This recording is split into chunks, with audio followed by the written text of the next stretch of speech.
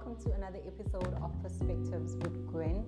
I'm quite excited for this one because it's actually my last sit down alone. Oh man, it's been quite an experience and I'm quite excited for what's coming. So that's why I'm really excited for this one, because also we're getting into my business. It's going to be a bit personal. Because it's something that I've struggled with. So by the title, you already know what we're talking about, and it's Imposter Syndrome. So Imposter Syndrome is described as something that, one, affects people who are perfectionists the most, people who are procrastinators, people who do not see themselves as achievers, or who are not content with their achievements at that particular time. So I think that's the reason why imposter syndrome hit me the most, and it's actually twice. It's actually twice, and I think I'm going to delve into it, the experiences and how I discovered that I'm actually suffering from imposter syndrome. So let's get to the first incident, or the first scenario, right? So imposter syndrome hit me the most initially when I started with my role as an internal auditor. So let's get to the story of why, because someone will be like, but you studied that, so why would you struggle? My experience with internal audit, or getting into the role of an internal auditor, was quite imminent. If I say imminent, 2019 I was waiting to graduate in May, and at that particular time I got into a company for a different role, compliance, quality assurance. That's what I was going for. Little did I know that when I got into that company, they're going to approach me to be the internal auditor for that company. So you can imagine a graduate, literally I was a graduate in that year. And here's a company saying, hey, you know what? Actually, you are not going to do that compliance or quality assurance. You are going to be our internal auditor for this company. We want you, we need you, and also because they are highly regulated company, they were required to have internal audit, and they didn't. Never had one. So one, I was the first one to do it. Also, I was only 23 years old. Guys, I was only 23. So you can imagine the pressure on me, and also I think because in my mind, I thought that when I'm done with my degree, I'm just going to, study further, obviously write my board exams, but also work-wise, I was thinking, okay, we'll take it slow. Maybe I'll do my internship, so I'll do like a shadow, I'll sit with someone, I'll be able to be mentored into the role until I'm confident enough to actually run with it. And also because I studied it, I know the importance of it. I know the intricacies of it. I know the ins and the outs of this role. And then just like that, 23 years old, come through, you have to run the show. Did I not panic? I think in that week, if I remember correctly, I felt sick. That's how panicky I was. I felt sick. I think I was sick with flu, but also maybe it was probably just stress, and also just like anxiety, overthinking everything. What if I mess this up? Am I ready? Can I do it? Am I the right person? And also, it was such a role that was held in high regard, because one, you're the only person who's doing it, or the only person who knows what's going on. So they're relying on you to come with the solutions. They just know that they have to have the auditor. So, okay, I take on this role. I'm like, okay, cool, let's run with it. Cool, I study, go back to I called my lecturer again. I called my buddies, my school buddies. I was like, guys, I'm onto something. So also the intricacies of it is you're quite excited because, okay, you're getting into this role. Okay, obviously there's growth, there's money involved, there's experience involved, you're going to meet new people, and it's an overall growth experience. But that doesn't take away the fact that you are doing it and you're also new to it. And also, maybe you might think that it comes easier because it's something that you have experience with in terms of studies. So I had the theory, but I hadn't applied the theory. So that's where the catch comes in, right? So I go in with it, and I think after a month or two, they realized that, okay, cool, the role is going to be too much for you to handle as a single, just loner internal auditor. So it has to expand, and also the work that was required in it had to be done by more than one person. So there was someone I was working with, but also the person was in finance and they were a chartered accountant. So they couldn't really assist or fulfill the required duties or demands for the company. So I was back to just myself. I think I ran with it for a couple of months. I did the work, applied myself, and also because I'm suffering from imposter syndrome, I'm applying myself maybe more than the ordinary person will just get into it with experience or with confidence. They know what they're doing. I was applying myself more because I felt like a fraud. I felt like, can I do this? Do I deserve to be here? You know, so I applied myself more. I studied. I had to study the regulations. I had to study the company. I had to study the objectives and the risks, and also how do we implement things that will help the company to actually grow, because that's your role as an internal auditor. So I knew exactly what was expected of me. Did I not suffer? So anxiety hit me, imposter syndrome. At that time, I don't think I understood imposter syndrome correctly or fully or entirely. So I didn't know that I was suffering from it, but I definitely knew that I was struggling with something. And it was a bit of, you know, it was a bit of a bittersweet moment, because everyone's happy for you. Oh, great, you know, you're permanent and your peers are still looking for jobs. So you're like, I'm grateful, but also I'm scared. Hold on, we're going too quick. You know, it's just a whole lot of a jumble of emotions, and you're just like, okay, let me just see what happens. As I was going on, applying myself, doing the role, I was requested once again to expand. Okay, cool. Gwen, you have to look for people. You have to get people to come through. You have to look for people that are going to be a part of your department who are expanding your role. We have to have an internal audit department. Now, I'm still recovering, still finding my feet. Then that hits me again, but also it's like another promotion. Now you're going to be internal audit manager. So now it's not just you. There's another team coming that's going to look up to you, report to you, and you are responsible for this department. You will report on it, and every deliverable is expected from you. So you can imagine. I'm sure you can imagine, right? And other expectations from that requirement were I had to go and actually scout. Look for people. I remember going back to my university, looking for people, telling my lecturers I need people that are basically like still new, or people that are passionate about internal audit, but they want to do it like from ground level, so intern level, and then they're going to grow into the role. So I was looking for like entry level, intermediate people. I found my team, right? So I'm new in everything, but also I have to carry the ship. I have to make sure that everything is running. I had to be part of the selection process, go through the interview process. Like, guys, one thing about me, I think I was trained well. I had to HR myself, meaning I had to send out the post, get the CVs onto my email, do the selection process, call the people, conduct the interviews, and then make the final selection for each and every candidate. I did that. And next part is now you have to do some sort of induction, because also you were here before them. So you are their leader.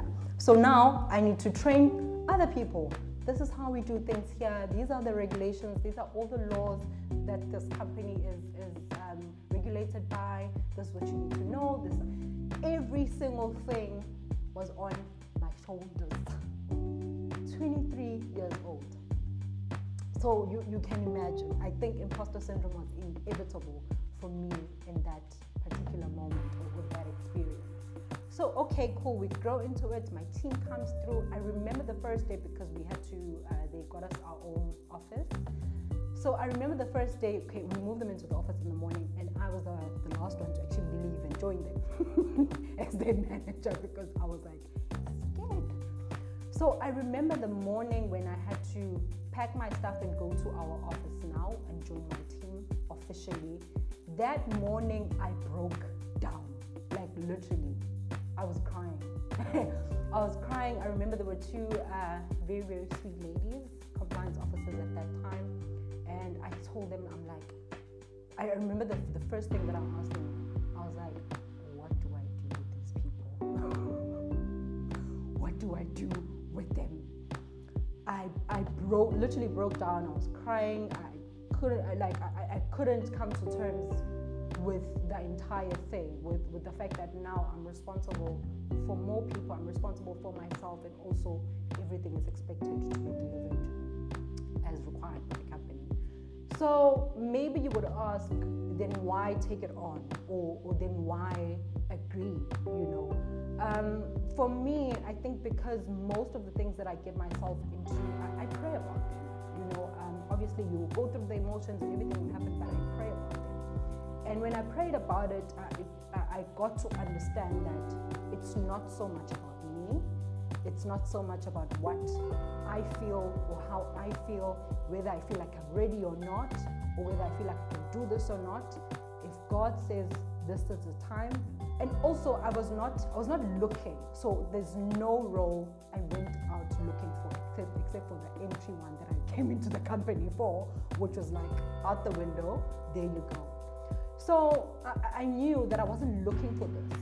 So there was something drawing me into it, and also other people were realizing that I can do it, because from day one they were like, okay, we were interviewing you for that role, but we knew that you are auditor. From that day they knew that this is the person who's going to run it. So I wasn't asking for it and I wasn't looking for it, but it's like promotion after promotion, it's growth and it's an experience, and God taught me, or I learned at that particular time, that it's not about me. Had I refused, can you think about the people who came after me, who were part of my team? God was also thinking about those people. They had to get jobs at that particular time.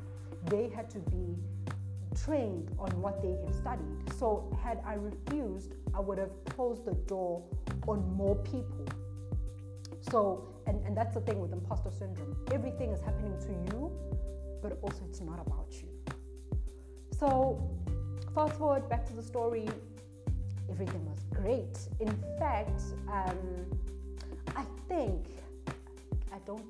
I believe it took me to grow spiritually, because everything I did, I had no manual, I had no background except for my theory, but in terms of experience and how to apply it, I literally had myself, my brain, my intuition, the Holy Spirit, and I was just like, let's run with it. So it took a lot of praying and a lot of discerning and a lot of searching. Where do I go? What do I do? And a lot of people think that, you know, God only works inside the church. The Holy Spirit is the one that hits you and you fall on the floor and you get back up.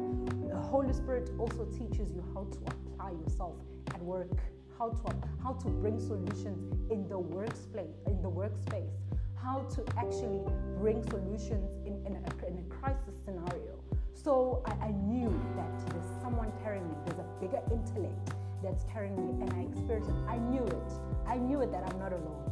I'm not doing this by myself. And also, how I knew that I'm not doing it by my own intellect, it was effective. I can say it myself. We worked, we gave it our best shot, and also because I was responsible for the entire team, I was responsible also for the environment that these people were in. So everything that happened there, I made sure that I am also growing and learning to become a better person, so that they can have a better experience.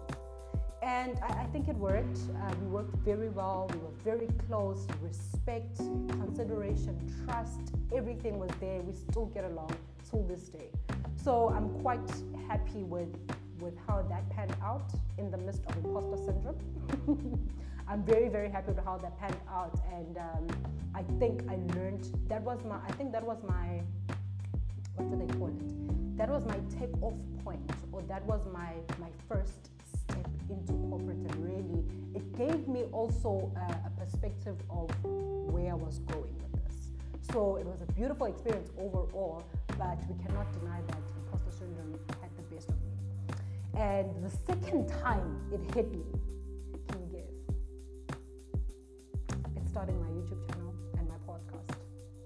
Perspectives with Gwen has pulled me back into it.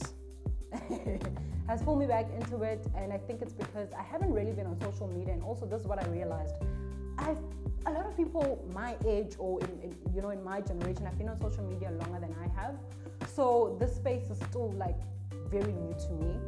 This experience is still very new, and also I think a lot of people take for granted what content creators and YouTubers and podcasters actually go through. Until you actually have to do the work, you realize how much you have to do and what it takes. The settings, the schedules, the bookings, and it's a whole lot of work. It's an industry itself.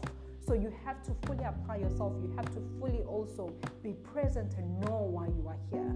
And I think with Perspectives with Gwen, I'm in a better understanding of the reason why I had to do it and why I had to do it now.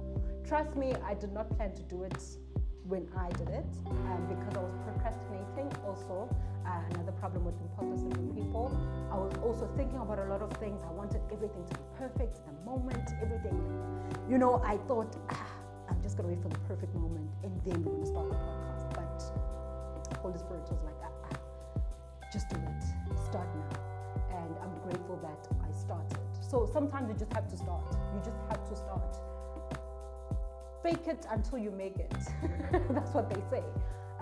So I think imposter syndrome is something that's real. It's something that people like myself, or maybe who have my character traits, need to be aware of, because it can set you back. It can close doors that are open for you. This is how I described it. So for me, imposter syndrome is you saying no to what God is saying yes to about you. So you are actually in conflict with your own purpose at that particular time. That's how imposter syndrome for me comes out or plays out. But at this moment, I think I was able to get over it quite quicker. One, I'm more self-aware, self-assured. I'm more aware of my purpose on earth. I'm more aware of God's dealings with man. So I know exactly why I'm here on earth, and I know how God deals with people.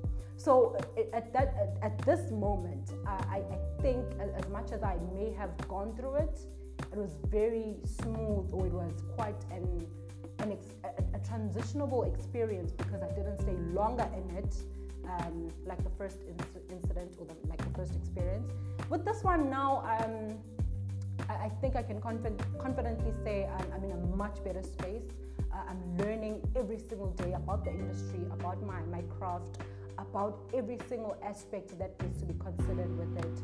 We're still on baby steps. We're still very new in it, but I'm quite confident and excited about where we're heading over to. And I would like to take you on board with me. So I think as we close off this topic, I think you might have learned something or pick up something. If you resonate, also let me know your experiences with imposter syndrome, and let's get over it, because it's not about us. If you think about it, if Moses really ended up not taking up his role to transition God's people from Egypt to Canaan, imagine if David said, no, I'm just a shepherd of the sheep. I'm not going to lead two really big nations, Israel and Judah. Imagine if Joseph said, no, I'm just going to stay with my brothers. Whatever I have dreamt of, it's not me. God, you see what you do. And he ended up becoming the prime minister of that time.